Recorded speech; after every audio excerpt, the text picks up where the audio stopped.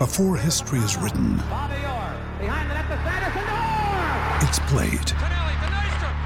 Before it's frozen in time, it's fought one shift at a time.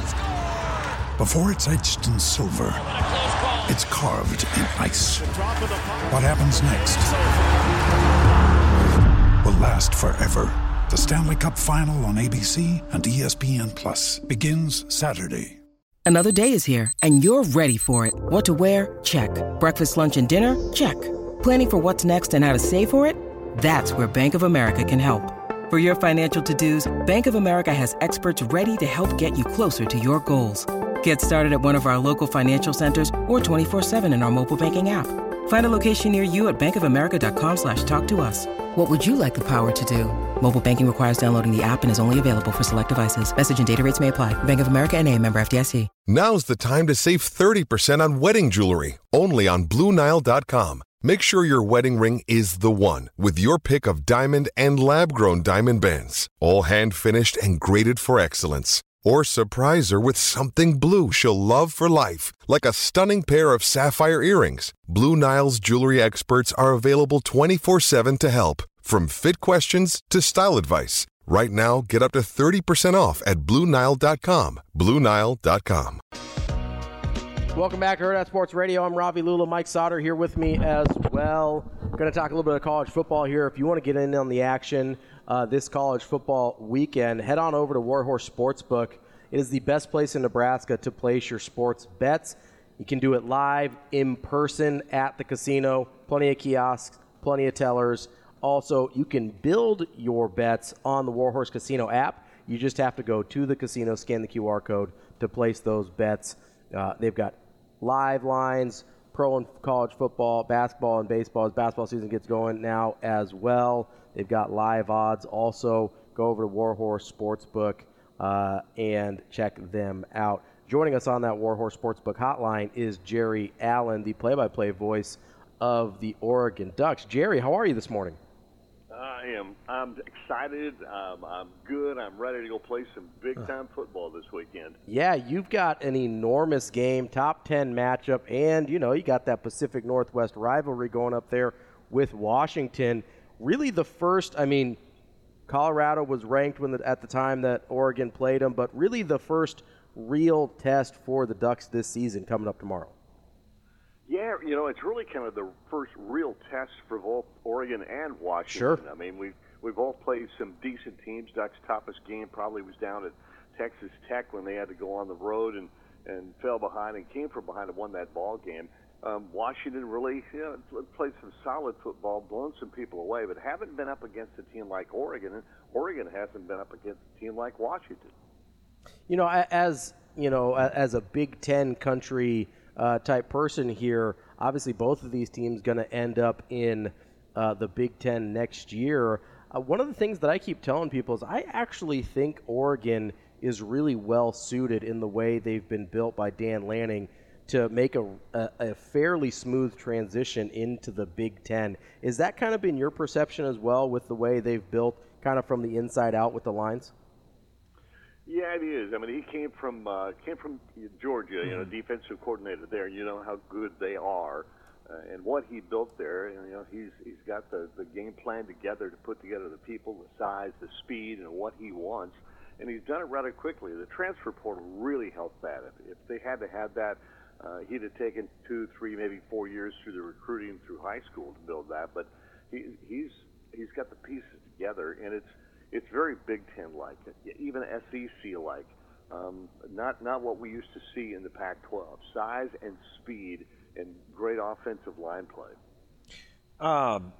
Playing at Washington in a game, a huge rivalry game like this, I'm not sure people that live where we do appreciate the rivalry that this is.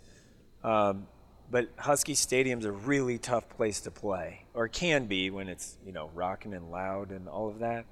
How difficult is it to play in? I guess I've never been there. I've only seen it on TV. But how big of a challenge is that for Oregon this week? It's probably about as big as there is. It's very much like going into the shoe at Ohio State. It's big, really big. It multi-level decks. and they're on top of you. The East End is somewhat open a little bit to Lake Washington, which is a beautiful setting, but it is loud. It is noisy. I mean, they are. I don't like Washington fans. They're so good at what they do. They're very much like Oregon's Autzen fans. You know, they get into the game. They are educated about the game. They know when to get on people, and it's fun. It's a great atmosphere.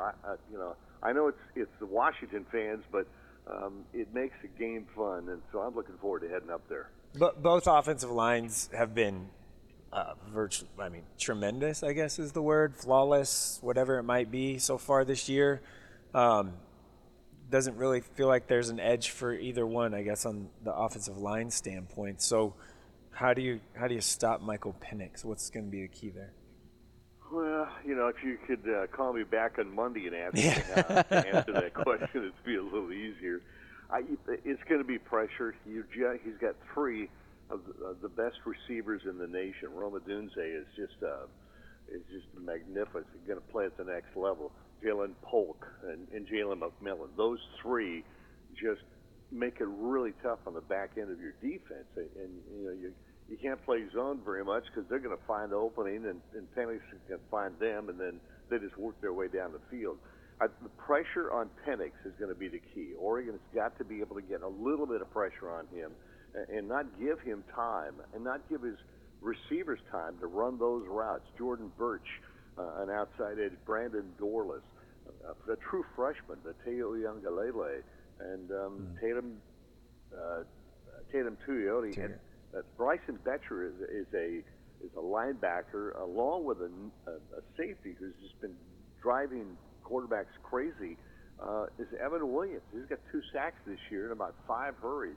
So they're going to have to come from everywhere. Under control. Penix is not a great scrambler, so you just got to stay in your lanes, but get pressure. Win the line of scrimmage and don't give him time to throw. That's the magic. You brought up his name, and we're familiar with him because played at Lincoln Southeast for a little bit while his dad was the defensive line coach in Nebraska. And then there's another local guy on our angle is Devin Jackson from Omaha Burke. Those 2 linebackers. I guess give me a grade on how those guys are doing. I guess I'm just checking in on those former guys that we used to see on Friday nights here. Talented. Devin can actually run, right? Like he can really fast, but go ahead. Oh, yeah. No, and it's just, they're the kind of players that you need to have on a team to build what you want to play against the big boys. Mm-hmm. Right? You used to get guys that were maybe 2 and 3 stars at Oregon, and if you got lucky once in a while, you get a 4, and then you'd spend 2 years to build them up, get some weight on them, try to get them a speed game, and then you'd get them for a year or 2, and they were pretty good. These guys are coming in ready to play, and that's the difference. They're ready to play. Dan Lanning says it. If you're good enough, you're old enough. Doesn't matter how old you are. When you're ready to play, you're a part of what we're doing. Jerry, I wanted, a lot of the attention goes to Michael Penix, and rightfully so in this game, but the career of Bo Nix is fascinating to me because it felt like we had a pretty good idea of who and what he was at Auburn. Then he gets to Oregon last year, takes his game to a whole new level, and you go, oh, maybe there was a ceiling there on Bo Nix we didn't see. And then this year he seems to have elevated even further. I guess what were the expectations of Bo Nix when he got to Oregon, and what's been sort of the reception and feedback on him now that you're a year and a half into the experience and it's gone probably better than anyone ever could have thought? Well, it's one of those, it's not a gamble, but it's recruiting, so to speak. I mean, you're looking at players and you've watched what they've done, the tools they have, and how they play. Oregon played against Auburn when Bo was a freshman, a true freshman, and Auburn beat Oregon. He played really, really well. So I think Oregon knew at the time the quality of kid he was. And then he had a tough time at Auburn, and it wasn't all on him.